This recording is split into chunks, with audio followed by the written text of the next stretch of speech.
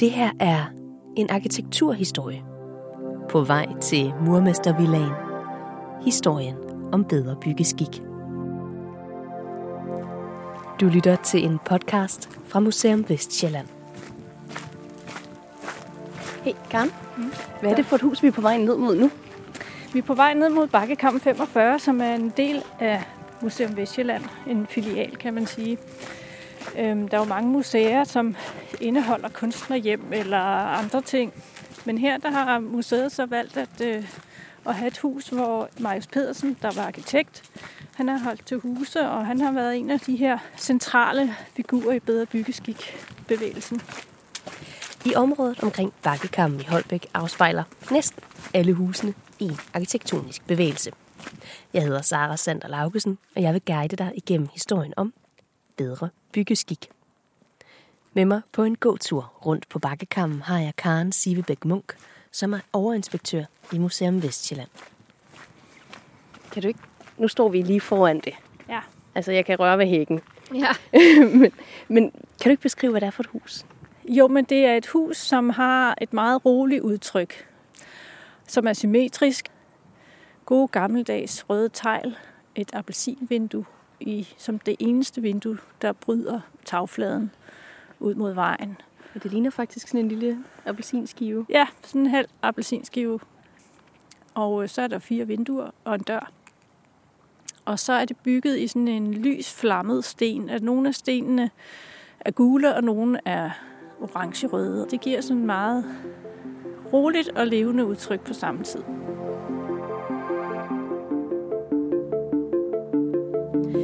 Bakkekampen nummer 45 er et bedre byggeskikhus. Men hvad vil det egentlig sige? Hvordan genkender man et bedre byggeskikhus? Altså det er nemt, det er som en vin, der er god at drikke, ikke? Så er husene også rare. De er simpelthen rare at se på. Og en ro for øjet også, kan man sige. Det her er restaureringsarkitekt Jeanne Bryl.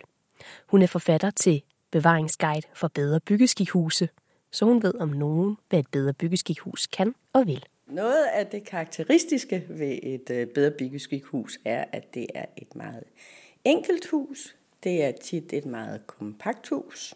Og det er sådan et nærmest kubisk hus, hvor man for at holde bygningsomkostningerne så lavt som muligt også udnyttede tagetagen. Så er de som regel muret. Har tegltag, det vil sige, at man gør brug af de helt traditionelle danske materialer og den helt traditionelle danske byggeskik. Facaderne er meget taktfaste, som regel, men symmetri, selvom symmetrien er ikke altafgørende. Og hvis der er symmetri, så er husene eller facaderne stadigvæk taktfaste. Taktfaste. Det ord kommer op igen og igen, når man undersøger bedre byggeskik. Og jeg ved ikke med dig, men for mig, der er det noget med musik. Et stykke musik kan være taktfast. 1, 2, 3, 4 og 1 og 2 og 3 og 4. Eller det kan være helt ude af takt. 1 og 2 og 3 og 4 og 1, 2. Ja, ude af takt. Men i arkitekturen, der har det en anden betydning. Det betyder, at vinduerne sidder med lige stor afstand imellem det, som man kalder for murpillerne. Altså vinduets bredde er én ting, men det murstykke, der sidder mellem vinduerne, det har samme størrelse. Vindue 1, vindue 2, dør, vindue 3, vindue 4. Et taktfast bedre byggeskikhus. Og det er derfor, man så ser, hvis man kigger på det helt arketypiske bedre byggeskikhus, så er det jo det, man som regel man kalder for en murmestervilla. En murmestervilla. Jeg lovede jo, at det her også er historien om dem. Så nu håber jeg, at du har et godt indre billede af et bedre byggeskikhus. Men en anden vigtig del i bedre byggeskik-arkitekturen er ikke bare, at man nu tegnede huse på en særlig måde. Det var også meget vigtigt for arkitekterne, hvordan man ikke gjorde. Det, der er det særlige, er jo, at man i bedre byggeskik-tiden, da man stiftede foreningen i 1915, så var det et håb om at gøre arkitekturen mere enkel. Mere enkel end i den arkitektur, som blev bygget i slutningen af 1800-tallet. Historicismen. Den foregående periode, der startede fra 1860 til ca. 1910, som man så kalder for historicismen, der var man jo fuldstændig ellevild med alle former for dekorationer, og både på vægge og udvendigt på husene, lofter, stuk og malerier, og alt. Husene skulle bare dekoreres, og den skulle have fuld skrue. Det mente Bedre Byggeskik-arkitekterne var dårlige materialer, og falsk ornamentering klaskede helt uærligt op uden på et helt almindeligt hus. Det ville man sætte skik på. Byggeskik. Det gør man så oprør imod i Bedre Byggeskik-tiden, og ligesom vender fokus hen imod den periode, der var inden historicismen, som man kalder for klassicismen, hvor husene er meget enkle og taktfaste, og som regel også meget symmetriske. Så man kan sige, at Bedre Byggeskik trækker på den klassicistiske tradition, selvfølgelig nu tilsat de moderne tider, som det var dengang, altså hvor man i stedet for at have køkken i kælderen, så tog man køkkenet op i stueetagen osv., og man fik også ganske langsomt indført badeværelser, og der kunne altså for eksempel både være badeværelse i stueetagen, men det kunne også ligge oppe i tagetagen sammen med værelserne. Det var et byggeri til den helt almindelige mand, de ville lave. Primært ville de bygge pæne, enkle, smukke huse til almindelige mennesker. Altså det var det almindelige byggeri, kan vi sige, man gerne ville fremme.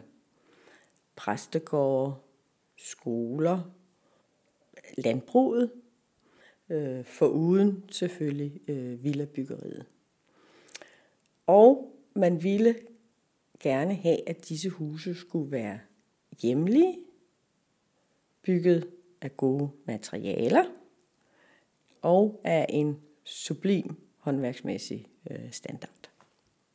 Udover det ville man selvfølgelig gerne have, at husene skulle se smukke ud. Men det primære var faktisk, at hvis vi nu skal gå det fuldstændig ned, at det skulle være ordentligt byggeri. Ordentligt og hjemligt byggeri. Lykkedes det? Jeg har aldrig boet i et Bedre Byggeskikhus, men heldigvis så har Brian Hansen. Han er en god kollega, og så er han snedker. Og ifølge ham, så kan husene noget særligt. Det var nemlig slet ikke meningen, at han skulle bo i Holbæk. Nej, det var det bestemt ikke. Altså, faktisk havde jeg svoret, at jeg ikke skulle til Holbæk. Altså, det jeg kendte til Holbæk var faktisk togstationen, fordi at min svigermor boede op i Årsaget på et tidspunkt. Så det var ligesom der, jeg stod af toget, og så tog det andet tog videre op. Så mit indtryk af Holbæk var, at det jo ikke var særlig køn by, fordi den stationsbygning virkelig ikke er særlig køn. Men så kom Brians kone på, at de jo bare lige kunne kigge lidt på det her hus i Holbæk. Graverens, lige ved siden af kapellet. Røde mursten og taktfast med et appelsinvindue i toppen af gavlen. Tegnet af Marius Pedersen.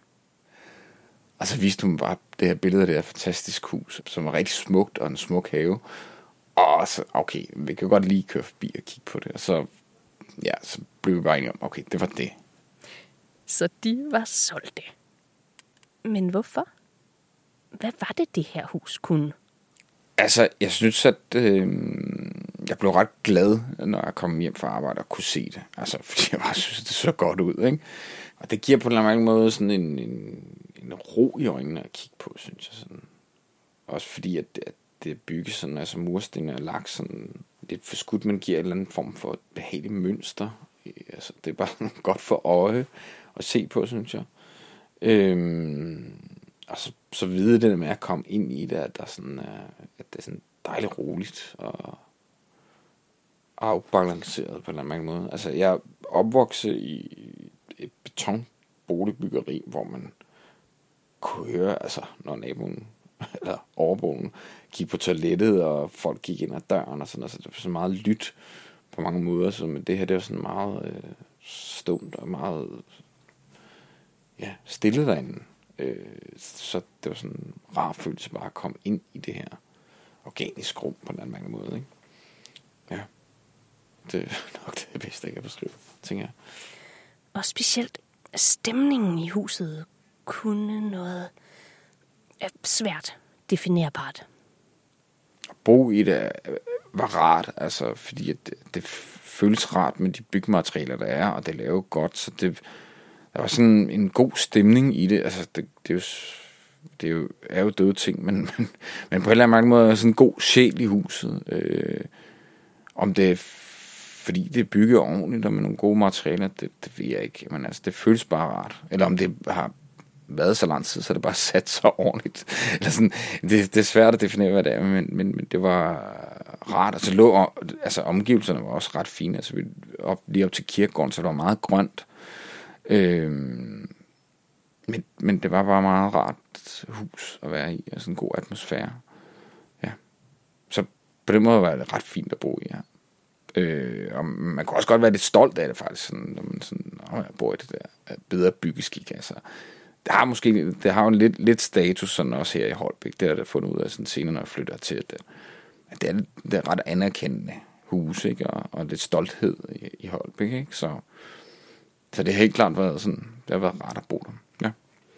Så det Brian egentlig oplevede i mødet med huset var? Ja, det er et godt spørgsmål.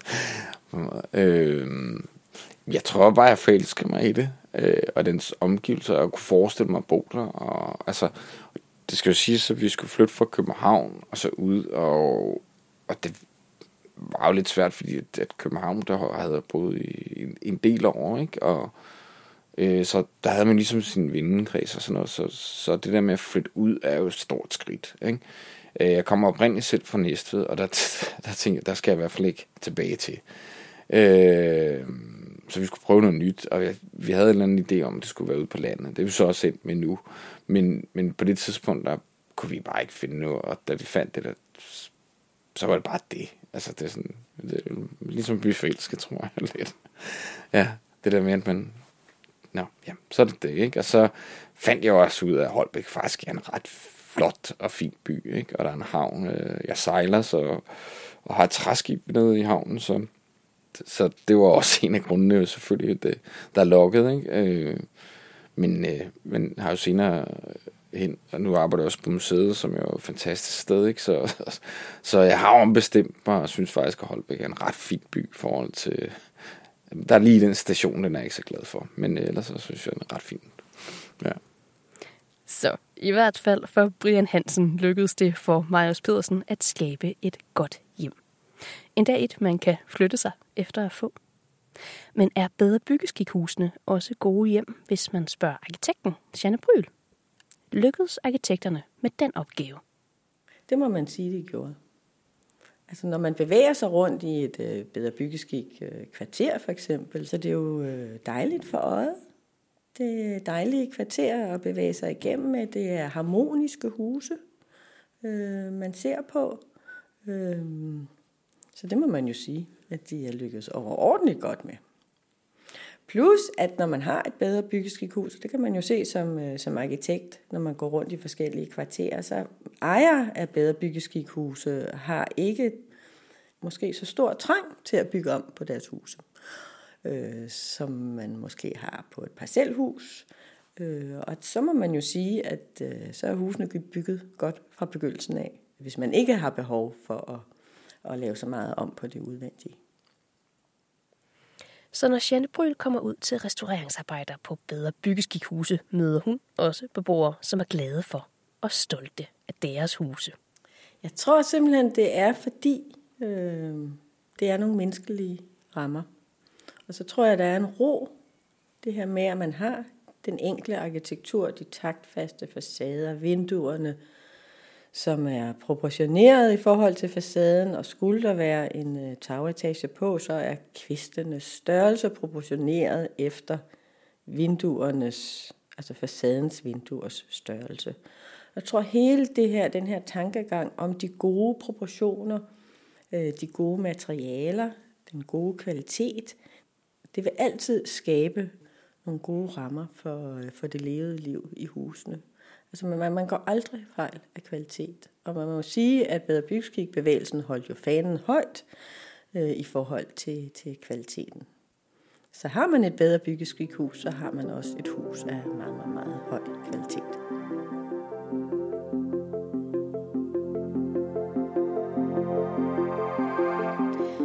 Bedre byggeskikhuse er dejlige at bo i. Men hvor kom ideen til dem fra, der i begyndelsen af 1900-tallet? Tilbage til Bakkekammen og historiker Karen Sivebæk Munk. Det lå meget i tiden, at man gerne også ville opdrage til den gode smag. Sådan en som Emma Gad for eksempel. Hun var jo tit ude i landet i tog og holdt foredrag og sådan nogle ting. Og der lagde hun jo mærke til, hvordan byggeriet så ud rundt om i Danmark. Og det var hun ikke tilfreds med. Hun skrev, at byggeriet var udtryk for det umådelige smagens forfald. Og hun skrev, at det er med forfærdelse, jeg har betragtet de småbyer, som rejser sig omkring jernbanestationerne mellem Aalborg og Skagen. Det er umuligt at tænke sig noget så skønhedsforladt som disse flækker, hvis små firkantede huse, alle som et, er grimme. Faktisk er det samfundsrevseren Emma Gad, som ofte får æren, eller skylden, for startskuddet til bevægelsen. Det var meget et eller andet desperat forsøg på at holde på den gamle dannelse og på nogle værdier, som var ved at forsvinde. Hvorfor ville man det på det her tidspunkt? Altså dels så var der jo hele det her med den teknologiske udvikling, og så kommer Første Verdenskrig i 1914 og ændrer hele verden. Altså det er jo et kæmpe katastrofe, som på mange måder giver nogle nybrud. Og de unge mennesker i verden siger, at vi kan ikke bruge de gamles verden til noget. Vi skal tænke nyt hele tiden. Og der er Bauhaus jo et godt eksempel, som er en parallelbevægelse til bedre byggeskik. Det bevæger sig meget hurtigt til at blive meget moderne, hvor man på bedre byggeskik hviler på de gamle værdier, men også tænker fremad. Men en ting var, hvad smagsdommerne kunne blive enige om, var en god idé. Men nogle arkitekter skulle tage teten. Og det gjorde de ved at stifte Landsforeningen for Bedre Byggeskik i år 1915. Det var en lang række prominente arkitekter, som gik sammen for at danne foreningen og for at arbejde for dens tanker. Lederen var i mange år Harald Nielsen, og lokalt i Holbæk var der 2 arkitekter, som kom til at spille en bærende rolle for foreningen. Det var Ivar Bentsen, han boede på Møllevangen 1 heroppe, og så var det Marius Pedersen på Bakkekammen 45. De lærte hinanden at kende på Vallekilde Højskole, hvor arkitekten Ivar Bentsen var underviser. Og så kom Marius Pedersen. Han var murer, kom fra Silkeborg og kom på højskole i Vallekilde på håndværkerlinjen. Og der kunne Ivar Bentsen se et lys i ham og hæve ham med på sin tegnestue og fik gjort ham til en arkitekt. Og Bedre Byggeskiks medlemmer var meget optaget af den arkitektur, de skulle fremelske. Men også af, at bevægelsen skulle være mere end det. Ja, de var meget optaget af, at det også skulle være et demokratisk projekt. At alle skulle have lige adgang til arkitekturhjælp. Så de havde også noget, der hed Tegnehjælpen. Og Tegnehjælpen var arkitekter fra foreningen, der hjalp bygherrer med at få tegnet et hus. Og det kunne jo være alt fra et ministerium til en skomager, til en advokat eller en skolelærer. Det var alle mulige mennesker, der skulle have bygget huse. Og så blev prisen udregnet efter, hvad din indtægt var. Så en skomager skulle ikke betale det samme som en advokat for en tegning. Så jeg ved i hvert fald, at Marius Pedersen, han på et tidspunkt oplever den ære at blive optaget i akademiet, selvom han ikke var akademiuddannet arkitekt. Men han blev altså optaget af akademiet som en æresbevisning, men han meldte sig ud i protest, fordi han syntes, at arkitekterne tog for høje honorarer. Alle de skulle have råd til en ordentlig bolig. Så det var noget, der lå ham meget på sinden, det princip. Men først kom altså æstetikken. Der var meget diskussion i arkitekturkredse om, hvad bedre byggeskik egentlig handlede om. Men det handlede sådan set, hvad ordene siger, en bedre byggeskik, en bedre måde at bygge på. Og det skulle have et fundament fra det gamle, at man ikke smed barnet ud med badevandet, men faktisk prøvet at se på, hvad har vi af stil, hvad har vi af gode, gedigne byggematerialer. Vi behøver ikke få de billigste byggematerialer fra Tyskland tilsendt. Altså vi har faktisk noget, man i dag vil kalde bæredygtigt.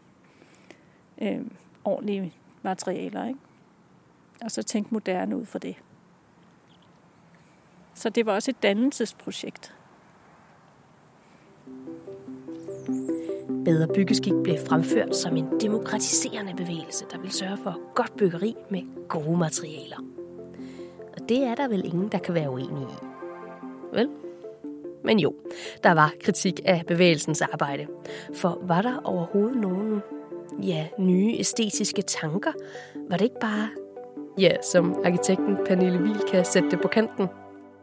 Hvis man nu kigger på bedre byggeskik, så er det jo ultimativt arketypen på et hus. Hvis man beder et barn om at tegne et billede af et hus, så vil formodentlig tegne noget, der ligner en bedre byggeskikfacade. Altså en dør i midten og nogle vinduer på hver side og et tag med en høj rejsning og sikkert også et skorsten med noget røg ud af. Og det er jo fordi, det er simpelthen, det er grundelementerne i, hvad arkitektur har været i mange år, og hvad det blev ved med at være, indtil at vi blev meget moderne. Pernille Henriette Wiel er arkitekt med en Ph.D. om netop bedre byggeskik, som hun har skrevet i samarbejde med Roskilde Universitet og os i Museum Vestjylland. Og det er med hende, at vi nu skal dykke længere ned i bedre byggeskiks tanker. De står tydeligt frem, når vi dykker ned i kritikken, bevægelsen fik. For eksempel fra det toneangivende tidsskrift Kritisk Revy. Her fik facaderne på husene høvl af arkitekten Edvard Heiberg med ordene: en regelmæssig takt påføres den noget taktløse opgave. Og arkitekturens facader var bevisligt dilettantiske, fordi den yngste akademielev straks kan lære at imitere dem. Det skrev han i 1928. Og at netop Kritisk Revy var kritiske over for bedre byggeskik, giver god mening. Redaktøren, kunstneren og samfundsrevseren Poul Henningsen tænkte helt anderledes moderne om både kunst, æstetik og menneskesyn. Og derfor strittede tidsskriftet imod bedre byggeskiks måde at lave arkitektur på. Så Kritisk Revy og PH stritter jo imod, fordi at det var så utroligt tilbagestræbende. Altså, og bedre byggeskik handlede om at bevare nogle værdier, som man havde haft. Så der er jo heller ikke i bedre byggeskiks arkitektur nogen forsøg på at tilpasse sig en moderne livsstil. Altså det er et familieliv, og det er en måde at leve på, som man har kendt før. Så der er ikke noget eksperimenteren overhovedet. Man eksperimenterer heller ikke med nye materialer i særlig høj grad. At formsproget fik hård kritik er en ting. Om man kan lide noget eller ej, det handler jo oftest om smag. Men også uddannelsestankerne fik kritik. Edvard Heiberg, han beskyldte bygmesterkurserne for at forkvakle og forsnævre eleverne. Men formsprog og dannelsestanker kan netop ikke skilles ad her. For i bygmesteruddannelsen lå grunden til det simple formsprog. Som hønen og ægget var formsproget udtænkt, så bygmestrene skulle kunne mestre det. Altså bedre byggeskik er jo nogle få arkitekter, som tegner huse, og så har man så en bedre byggeskik forening, hvis primære formål er at uddanne bygmestre. Og så skal man jo tænke på, at man skal jo så formidle et formsprog, som de her bygmestre kan mestre. Så enkelheden, symmetrien, den faste rytme, det er noget, som man kan mestre, uden at man nødvendigvis er født med et stort kunstnerisk talent. Så alt i alt. Det var ikke geniet, man ville dyrke, men man ville dyrke det gode, høje gennemsnitsniveau. I bedre byggeskiks dannelsesideal lå der ikke blot den her idé om at uddanne bygmestre. Også de nye husejere skulle opdrages til den gennemsnitlige gode smag. Så planen var? at man gerne ville fremme nogle særlige måder at være menneske på i den danske spirende velfærdsstat. Det handler om, at man har et fællesskab, som man skal underlægge sig. Man skal ikke stikke ud, man skal ikke komme og tro, at man kan mestre denne her arkitektur. Nej, man bliver nødt til ligesom at underkaste sig nogle idealer, som bedrevidende har fremsat.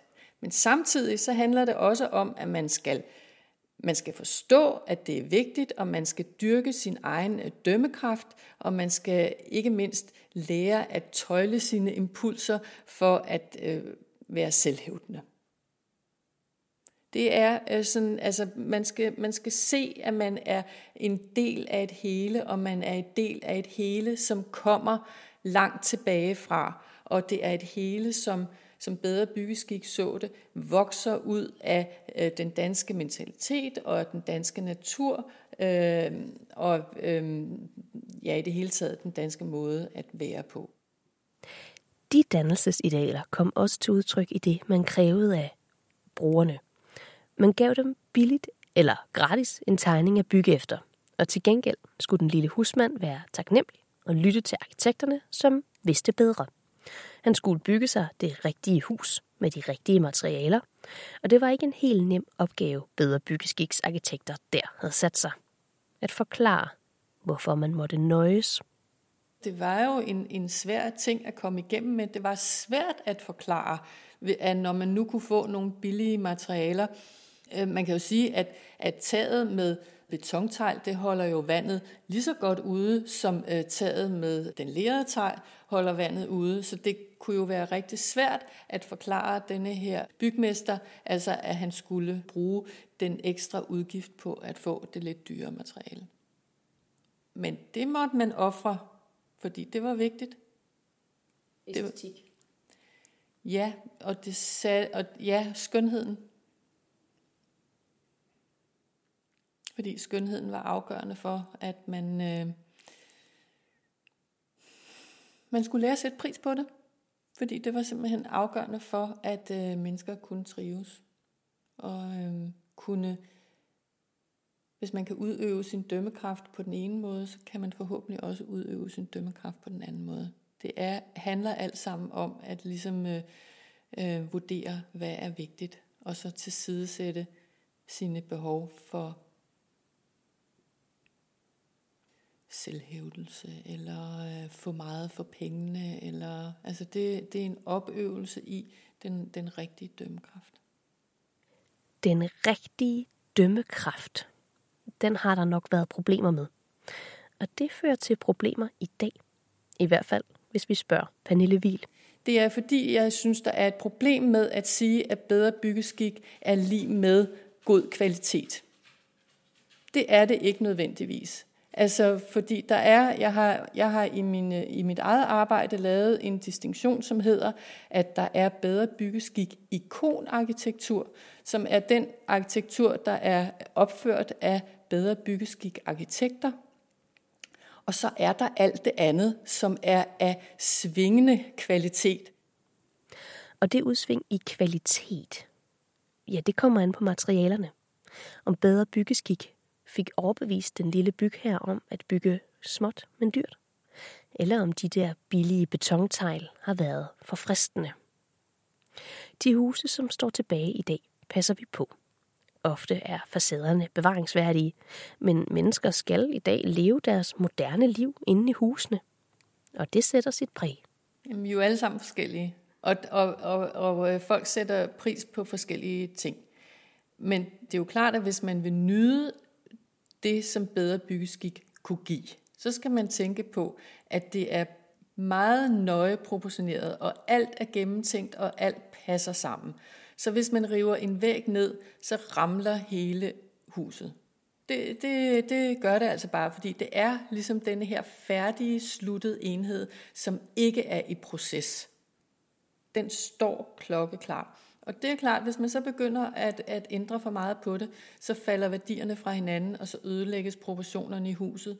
Hvis man har 2 stuer, som hver især er proportioneret fint, men hvis man river væggen ned, så når man får en lang stor stue i stedet for, så vil den forekomme lavloftet. Og det er det, som jeg har set rigtig mange steder, fordi stuerne er små, og man får lyst til at rive væggen ned mellem spisestue og opholdsstue for eksempel, fordi så passer det bedre til et moderne familieliv, hvor der skal være børn, der render rundt, og vi skal have den store hjørnesofa og alt det her. Og i det hele taget, bedre byggeskik er bygget til små, spinkle møbler, så det kan være et mas at få presset sin store hjørnelædersofa ind i et bedre byggeskikhus. Altså den slår fuldstændig tænderne ud på det her stakkels hus, som slet ikke kan rumme den. Og det skal man huske, hvis man gerne vil bo i et bedre byggeskikhus, at det forpligter. Til arkitekternes forsvar, så var det ikke bare de mange huse rundt om i landet, hvor beboerne måtte indfinde sig under arkitekturens krav, hvor formsproget kom først. Det gjorde det også for arkitekterne selv. Man kan jo se på Marius Petersens eget hus på Bakkekampen 45, som jo er et ganske vidunderligt hus, men også er et meget mærkeligt hus, som netop fordi at symmetrien skal opfyldes, og at man har en grundplan, som er fuldstændig fast med, at der ligger et værelse i de 4 hjørner, så får man altså en disponering af pladsen, som er meget mærkelig. Man får den her kæmpe store forstue, som man ikke rigtig ved, hvad man skal stille op med. Hvis man sådan ser på det med moderne øjne, så er det jo spild af plads. Og så har man en opholdsstue, som er meget lille. Det er ligesom om, at, og det er jo i hvert fald et kritikpunkt, kan man sige, at det er som om, at menneskers liv skal underlægge sig arkitekturen, og det burde jo, var der jo nogen, der ville mene, være omvendt, at arkitekturen skal føje sig efter menneskers liv. Og det var jo så et af Kritisk Revys kritikpunkter. Vi har desværre ikke optagelser med Marius Pedersen selv, men hans kone Emma Pedersen, hende er vi så heldige at kunne høre. For hun fortalte før sin død om, hvordan det var at bo på Bakkekampen nummer 45. Ja, jeg har jo i hvert fald boet godt, men altså, det er jo specielt indrettet til en mand. Det er absolut indrettet til, ikke lige til en familie, men det er da gået godt alligevel. Ja, for eksempel er der et stort badeværelse med 2 vinduer, både i syd og i øst, hvor man skal kunne se og barbere sig. Og der er også et toilet, hvor man ikke skal stå og anstrenge sig for at vende sig omkring. Det skal være så stort, så man kan være derinde. Så der er også et toilet med et stort vindue. Og derimod har man ikke brug for ret meget spisestue, for der skal ikke gæster. Så det var et ungkarlehjem, det ja, til. Sådan set. Ja.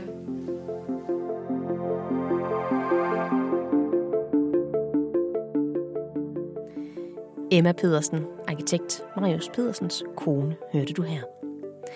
På Bakkekampen ser historiker Karen Sivebæk Munk tilbage på Emma med kærlige tanker. Emma, hans kone, var meget bevidst om sin mands rolle i bedre byggeskikbevægelsen. Så hun har simpelthen ladet tingene stå, og det vil sige, at vi har en tidslomme. Huset står, som det blev indrettet i 1929, og det er ikke meget, de har tilføjet. Og så som sagt døde han i 1965, og hans enke blev boende. Og det var først i 2008, at museet så overtog huset, året efter, at Emma døde. For Emma testamenterede alt deres indbo.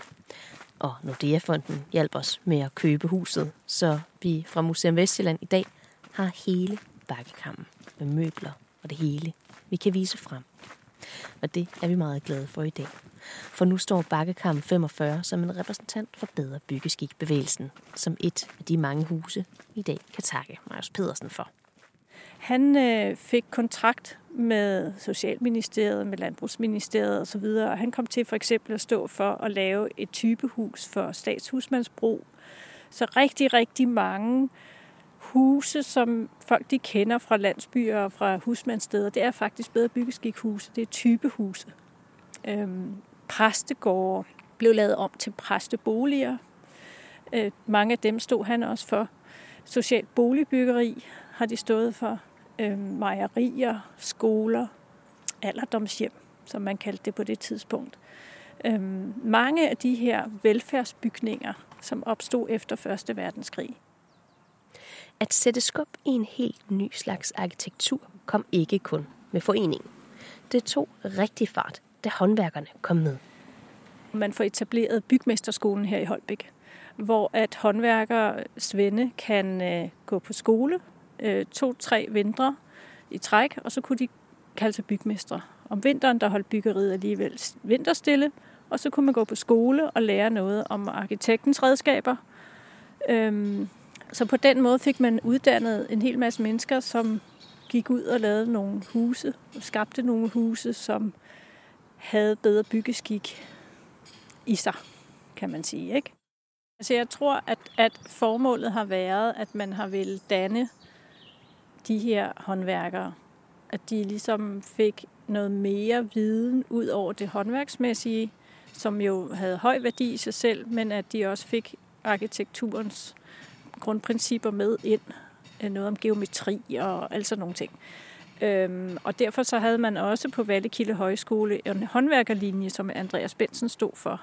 Det var ikke kun landarbejdere, gåsøjne, som skulle på højskole. Det skulle håndværkere også. Og at man nu fik helt andre uddannelser, gav et særligt forhold mellem arkitekter og håndværkere. I og med, at man har fået uddannet alle de her bygmestre, ikke håndværksmestre, men bygmestre, det gør jo, at de har lært noget om arkitektur, og at de taler noget af det samme sprog, som arkitekten gør. Og de kender noget til hinandens fag, og dermed kan man møde hinanden meget nemmere og fange hinandens idéer og komme med indspark til hinanden om, hvad der kunne være en god idé at gøre. Så på den måde har man sådan rakt ud efter hinanden fagligt. Og netop håndværkets betydning understreges igen og igen, når man taler om bedre byggeskik.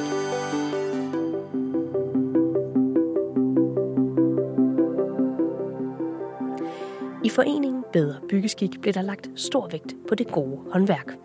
Og for at det skulle lykkes, var det nødvendigt ikke bare med den rigtige, veluddannede bygmester, men også de dygtige håndværkere skulle til. Og de skulle have de rigtige materialer at arbejde med. Henrik Katja er murer. Altså man kan jo sige, det om mure, det har jo ikke ændret sig, siden munkene kom med murstenen.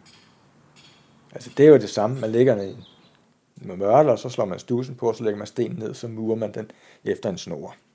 Og sådan har man gjort altid.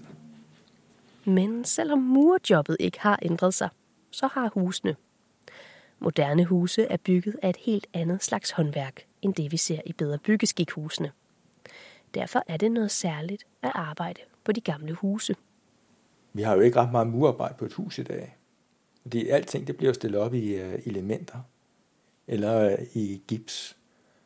Og så er det bare lige, at det er skal, og hvis der er et badeværelse, det er der som regel, så skal der måske nogle fliser op, lidt fliser i køkkenet, og så måske skal der også støbes nogle gulve, og pudses nogle gulve, lægges nogle fliser, men så er det også det. Så der er stor forskel på det arbejde, der både var og stadig er i et Bedre Byggeskik-hus. For de er efterhånden gamle huse. Altså man snakker jo mange gange om hus, der har sjæl. Gamle hus. Altså køre ned igennem Bakkammen eller ned på Årevej, Isefjordsvej.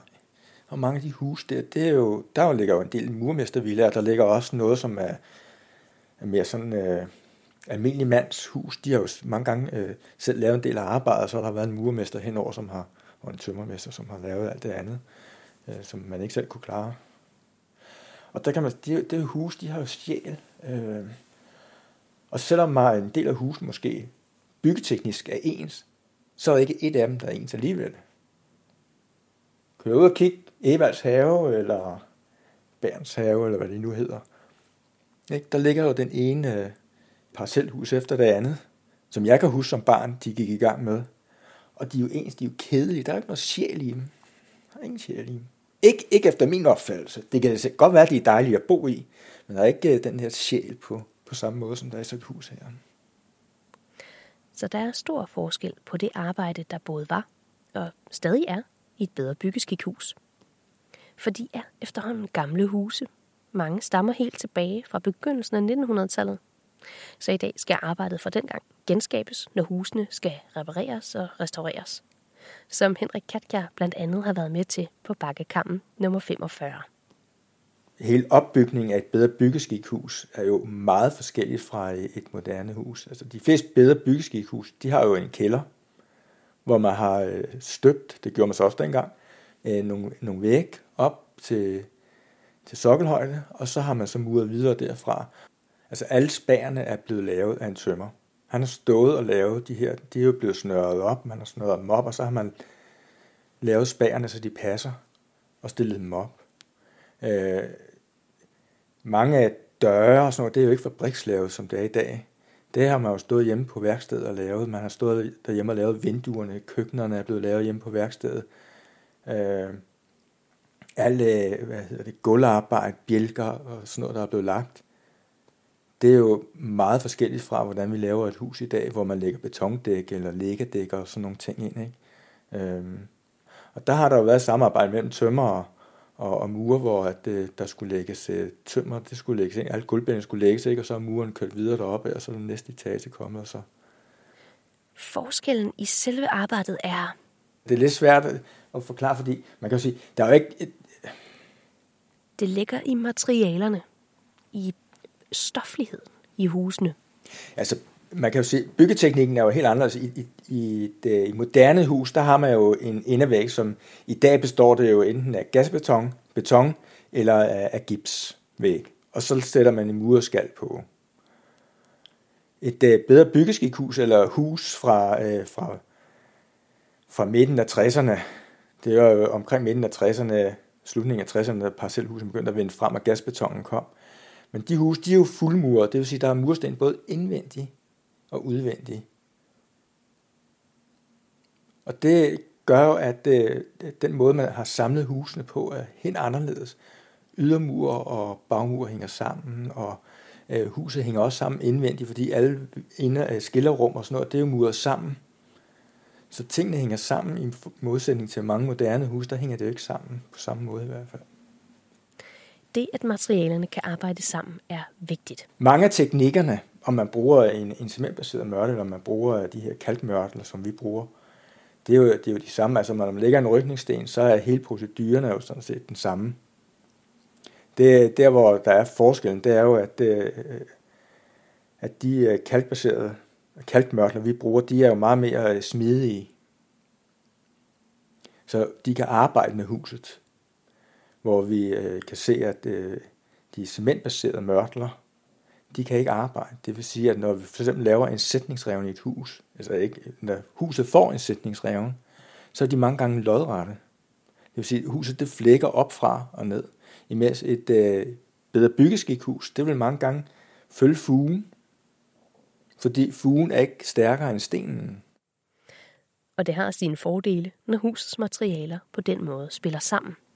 Det er jo meget nemmere at reparere en sætningsrevne, der følger fugen, end en sætningsrevne, der er gået lige lodret ned igennem, fordi mørlen er stærkere end stenen, og de er som regel ikke særlig nemme at skille ad det der. Det er så hårdt, så at man næsten ikke kan skille det ad.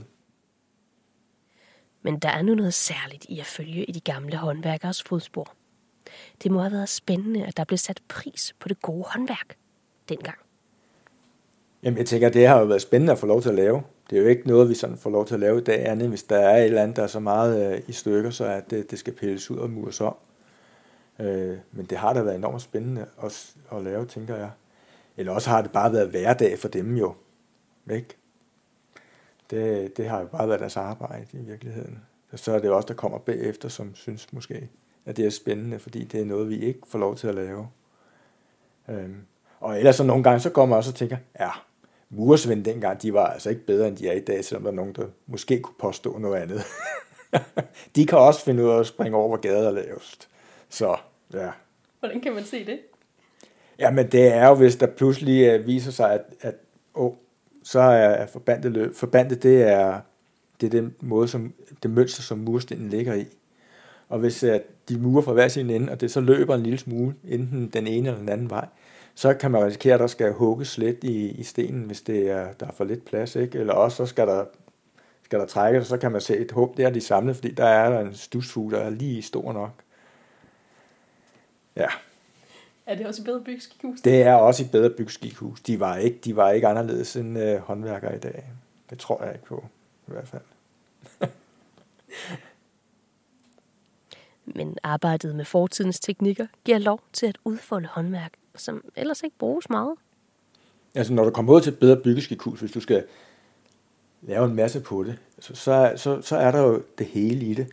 Ikke? Fordi alle væggene indvendigt er pudset. Ikke? Så de skal pudses. Lofterne er pudset. Ikke? De skal også pudses. Hvis man skal holde stilen. Ikke? Rydningen skal lægges i mørnen. Den kan ikke bare lægges løst op.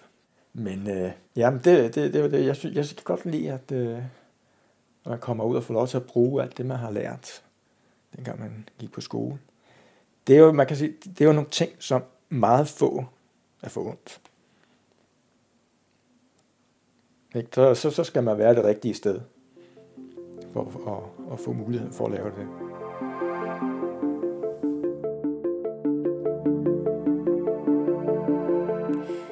Tilbage til Bakkekammen og Karen Sivebæk Munk er vi kommet tæt på Bygmesterskolen. Holbæk blev jo arnestedet for Bedre Byggeskik på den måde, at man fik etableret Bygmesterskolen her. Det ligger et spytkast fra Vallekilde Højskole, og det blev epicentret for Bedre Byggeskik. Så man kan jo se, i det her område omkring Bygmesterskolen, der ser man alle de her bygninger som et resultat af den første skulp, kan man sige, ikke?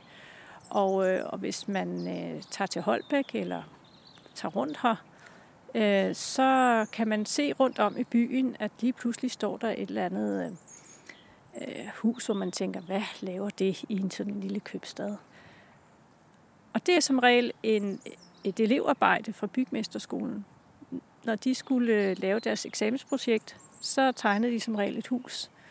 Og så var der gerne nogen lokalt, der snuppede den tegning, og så kunne man da bygge et hus efter den. Så derfor så ligger der nogle ret avancerede huse i Holbæk.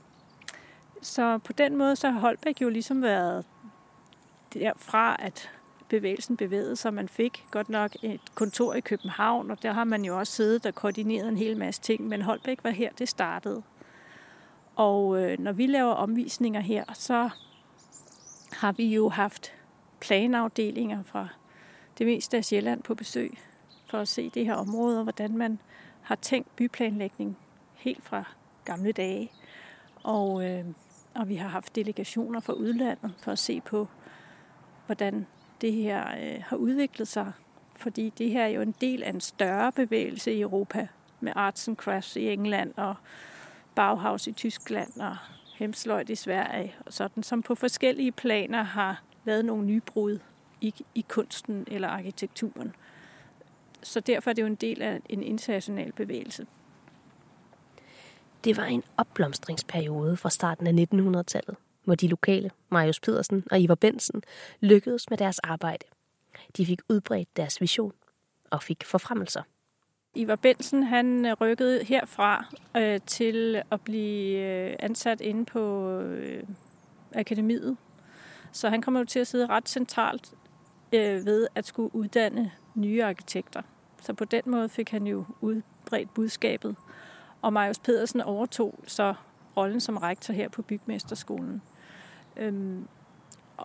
Og det fungerede jo godt i 20'erne og 30'erne, men så kom krigen, og efter krigen, så kom der et nyt brud, kan man sige. Der kom nye typer af huse, der kom nye byggematerialer igen, og i 50'erne begyndte parcelhusene at dukke op. Og det var jo billige, hurtigt byggede huse til helt almindelige mennesker, som alle havde råd til. Så pludselig så virkede Bedre Byggeskik husene jo som det gammeldags og lidt dyre, fordi man skulle bruge nogle andre materialer og sådan, så man kan sige hurtigt, så var det meget svært for bevægelsen at fortsætte.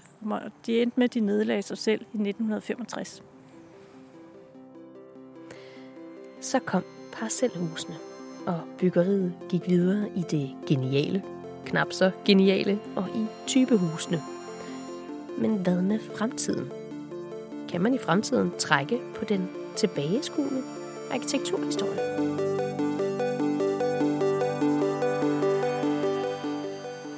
Byggeskik er noget, vi ændrer syn på hele tiden i samfundet. På Amager, i det mest futuristiske landskab, jeg kunne opdrive imellem højhuse og metro, fandt jeg en fremtidsforsker, som kan hjælpe mig med at finde ud af, om der er plads til bedre byggeskiksbygninger og tanker i fremtiden. Han forstår sig nemlig på fremtidens boliger og hedder Jesper Bo Jensen. Jeg har arbejdet rigtig meget med det, fordi boliger er vigtige for os mennesker, og det interessante er faktisk, at det bliver vigtigere og vigtigere. Altså differentieringen, der hvor vi fortæller, hvem vi er, har meget udgangspunkt i vores bolig. Og det er ikke sådan, vi gør det ikke så bevidst, men det vi, der hvor vi bor, udtrykker meget mere, hvem vi er, end nødvendigvis det tøj, vi har på. Hvordan det? Jamen, fordi folk lægger meget mere vægt på, at altså, man kan godt skifte, og så er man på den ene eller den anden måde, og så er man lidt en anden stil, og så er man måske ligeglad i en periode. Men hjemmet, boligen, der hvor vi holder til, det skal gerne udtrykke, hvem vi er. Og det er folk altså meget bevidste om. Hvis det så siger noget om mig, hvilken bolig jeg bor i, hvad siger det så om mig, hvis jeg bor i et bedre byggeskikhus? Jamen, det siger i hvert fald for nogens vedkommende, at man kan godt lide noget, der er kvalitet, og noget, der har lidt historie i sig. Man kan godt lide noget, som ikke er spritnyt. Det er ikke sikkert, at man har arkitekttegnet designmøbler stående. Men der er mange, der jo sætter de her huse i stand indvendigt og er tilfreds med det. Og da de er sådan fleksible, i hvert fald når vi snakker om de der er 8x8 meter, og så med en overetage på, og så en kælder, der er høj, jamen så kan man stort set lave den indretning, man har brug for. Hvis man ikke har alt for mange børn, har alt for stor plads på oven. Mange nævner, at det er huse med sjæl. Er det det, der skal sørge for, at bedre byggeskik kommer med ind i fremtiden? Det har vi sådan set vildt i mange år. Altså, men det har været forskelligt, hvad der var på mode. Og det der, man kan sige, bedre byggeskikhusene, når vi tager den frem til 30'erne, så er der det ved det, at der har boet flere generationer nu i den, og det er ikke de oprindelige beboere, der er tilbage. Så har vi et parcelhus fra 60'erne. Så er det jo stadigvæk ofte nogle mennesker i 70'erne og 80'erne, der har bygget det selv, eller fået det opført, der bor der. Og når de engang er væk, så er jeg ret sikker på, at vi også om 30 år vil tale om parcelhusene fra 60'erne som huse med sjæl i, fordi der har levet nogen deri. Og det gør, at der er sat præg på dem. Der er nogle fejl og nogle mangler hister her, og der er hakker i et bræde og et eller andet. Men fornemmelsen er, at man kommer efter nogle andre, og der er en historie i det. Er der mange, der godt kan lide. Så bedre byggeskik har i hvert fald noget, der kan vare ved. Det giver beboerne lov til at bo i historien. Det er på mode lige nu, og det virker til, at de tilbageskuende bevægelser får medvind med jævne mellemrum. I krisetider. Sidst vi havde sådan en bevægelse, det var faktisk i 1970'erne, hvor man afsyede alt træværket, man skulle se det originale materiale, og man afsyede også gulvene og høvlede med alt det her. At man så bagefter plastrede en masse hessian på væggene, det er en anden historie. Men det gamle originale der fik en værdi, materialerne skulle træde frem, og det var efter oliekriserne i 1973 og 1979 meget populært. Så ændrede det sig faktisk i 80'erne, hvor man begyndte at bygge hus på en anden måde. Og nu er det så kommet tilbage igen her. Så i krisetider kigger vi bagud. Men når det igen er opgangstid, vil vi så sikkert igen sætte blikket over til... Jamen, så bygger vi nok moderne. Det gør vi med passende mellemrum. Og så kommer arkitekterne og laver noget, der er rundt, eller 700-kantet, eller et eller andet mærkeligt. Så de gamle huse, der allerede er bygget, har en god chance i fremtiden. Men hvad med i nybyggeriet? Der er desværre flere problemer med at bruge de gamle bedre byggeskiks tanker. En meget væsentlig forklaring er timeprisen på folk, der er uddannet faglært inden for byggeri. Det er blevet meget dyrt at bygge. Og en murer og en tømrer tjener i dag et sted mellem 40.000 og 50.000 om måneden. Og det betyder, at vi ikke har råd til alle de gode ting, vi havde råd til dengang. Det var billigt at have håndværkere. Så vi er nødt til at industrialisere det og automatisere det. Og alligevel er byggeriet endnu ikke mere effektivt, end det var i 1960. Hvis det er noget, er det faktisk lidt mindre. Men vi håber stadigvæk på, at metoderne fører til, at det bliver lidt mere effektivt. Men det er ikke bare prisen. Endnu væsentligere, så er det materialerne. I øvrigt har vi jo ikke i Danmark mere ler, der lever op til den kvalitet, vi brugte i bedre byggeskik. Gamle teglsten og gamle mursten holder meget længe. Et gammelt tegltag, der er lavet i 30'erne, eller 20'erne, eller 40'erne, kan holde cirka 100 år. Et moderne tegltag, hvor vi bruger en dårligere ler til at brænde teglene med, holder højst 20 år. De er i hvert fald ikke garanteret mere end 20 år. Så vi mangler sådan set også materialerne til byggeskikken. Men hvor er byggeriet så på vej hen? Nok til de mere præfabrikerede løsninger, som vi allerede ser i dag, men også til et langt mere komplekst byggeri. Går vi tilbage og ser på det der grundhus i bedre byggeskik, som hver murmester kunne opføre, og som havde omkring 200-300 materialer i sig, så er vi meget langt væk fra det i dag. Og meget tyder på, at vi faktisk rykker endnu længere væk. Så en del af fremtidens bygninger bliver opført ved hjælp af 3D-print og alle mulige andre teknikker og robotter. Altså, går man ind i en moderne bygning i dag, så er der faktisk 10.000 forskellige materialer i den meget ofte. Med en helt anden holdning til fejl, end man havde under bedre byggeskik. Det betyder, at fremtidens og nutidens boliger er langt mere komplicerede. Og hvor bedre byggeskik havde boliger, som simpelthen passede. Altså, der skulle lige frem med høvlen, og så lige lidt her, så var det hele på plads. Så kan vi se i dag, at når man er færdig med en bygning, så kommer fugemanden og lapper alt det, der ikke passede sammen. Og det er altså meget, der ikke passer sammen i dag. Og der er fejl alle steder, og det var der heller ikke før til. Men er der så overhovedet nogen tanker fra bedre byggeskik, som kan rykke med ind i fremtiden? Hvis man endelig skal kigge tilbage og sige, hvad har vi tilbage af bedre byggeskik, så har vi stadigvæk murstenene, som jo ikke er opfundet af bedre byggeskik, men er en tradition i Danmark. Men vi klæber dem jo uden på det hus, vi har lavet, så de lige kan stå der og se pæne ud. Og så har vi nogle få andre ting, som vi stadigvæk lægger vægt på. Men lys og luft og alt det her kan vi stadigvæk se. Og der er jo i hvert fald en fordel ved mursten, at de opfører sig ikke som beton. Mursten udsender ikke CO2, når de står og er en opført bygning, men det gør beton faktisk, eller cementdelen af beton. Så kan man så sige, at der er også cement i murstensbyggeri, men ikke helt så meget, som der er i det andet. Men sådan noget med bæredygtighed, det har jeg hørt mange fremhæve, at bedre byggeskik brugte lokale materialer, og derfor var de bæredygtige, og derfor var de en forgænger for bæredygtige bygninger. Hvad tænker du om det?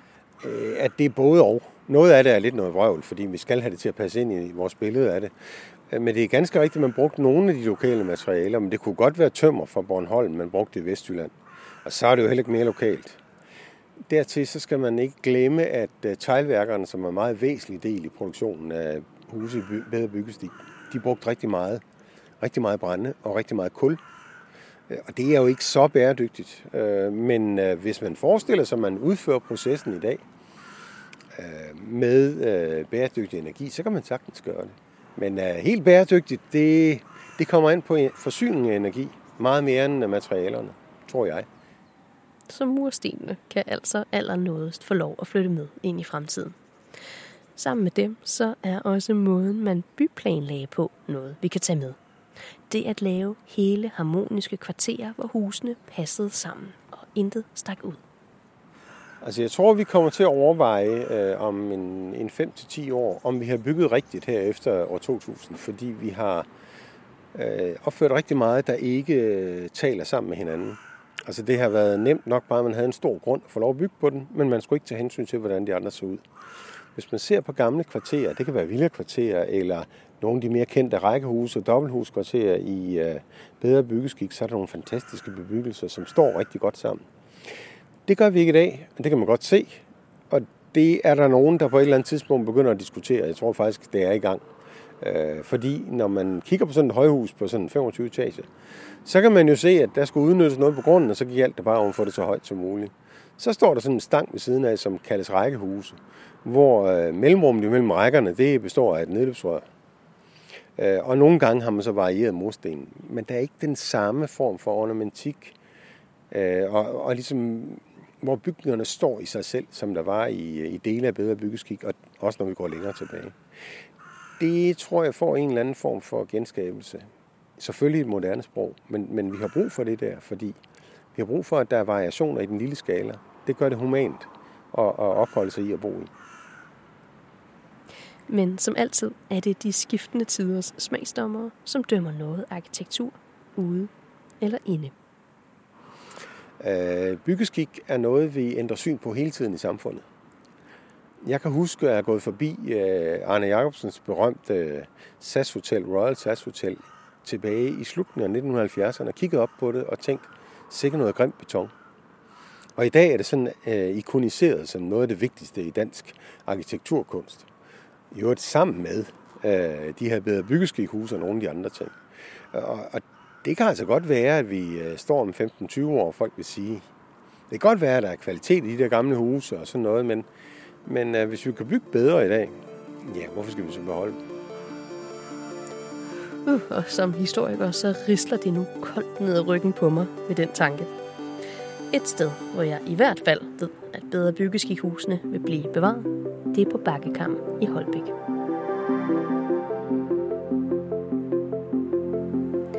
På Bakkekammen i Holbæk finder du et helt og ofte fredet område med bedre byggeskikhuse. Og blandt dem står Bakkekammen nummer 45, klar til et besøg.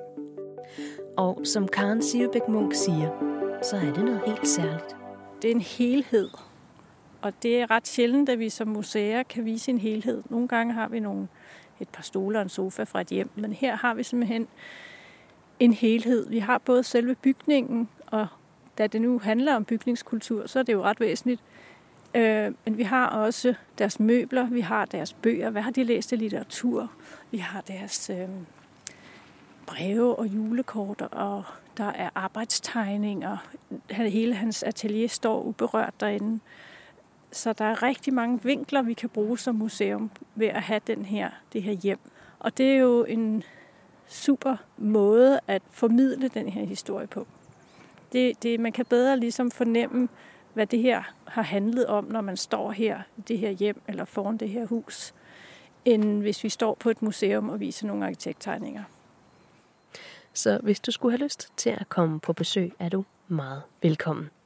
Den sidste søndag i hver måned kan du komme med på en omvisning, eller du kan bestille en, når det passer for dig. Og det er en særlig oplevelse. Det sted, hvor arkitekt Marius Pedersen holdt til. Et sted, som stadig dufter af cigar. Det er som om, han lige er gået. Tak, fordi du lyttede med.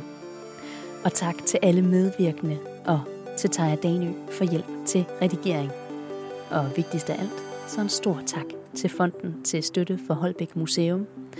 Både for støtten, så denne podcast kunne blive til virkelighed, og for tålmodigheden. Jeg hedder Sara Sander Laugesen, og hvis du vil gøre mig og Museum Vestsjælland en kæmpe tjeneste, så vil vi blive meget taknemmelige, hvis du har lyst til at anbefale den her udsendelse til en, du kender. Vi høres ved.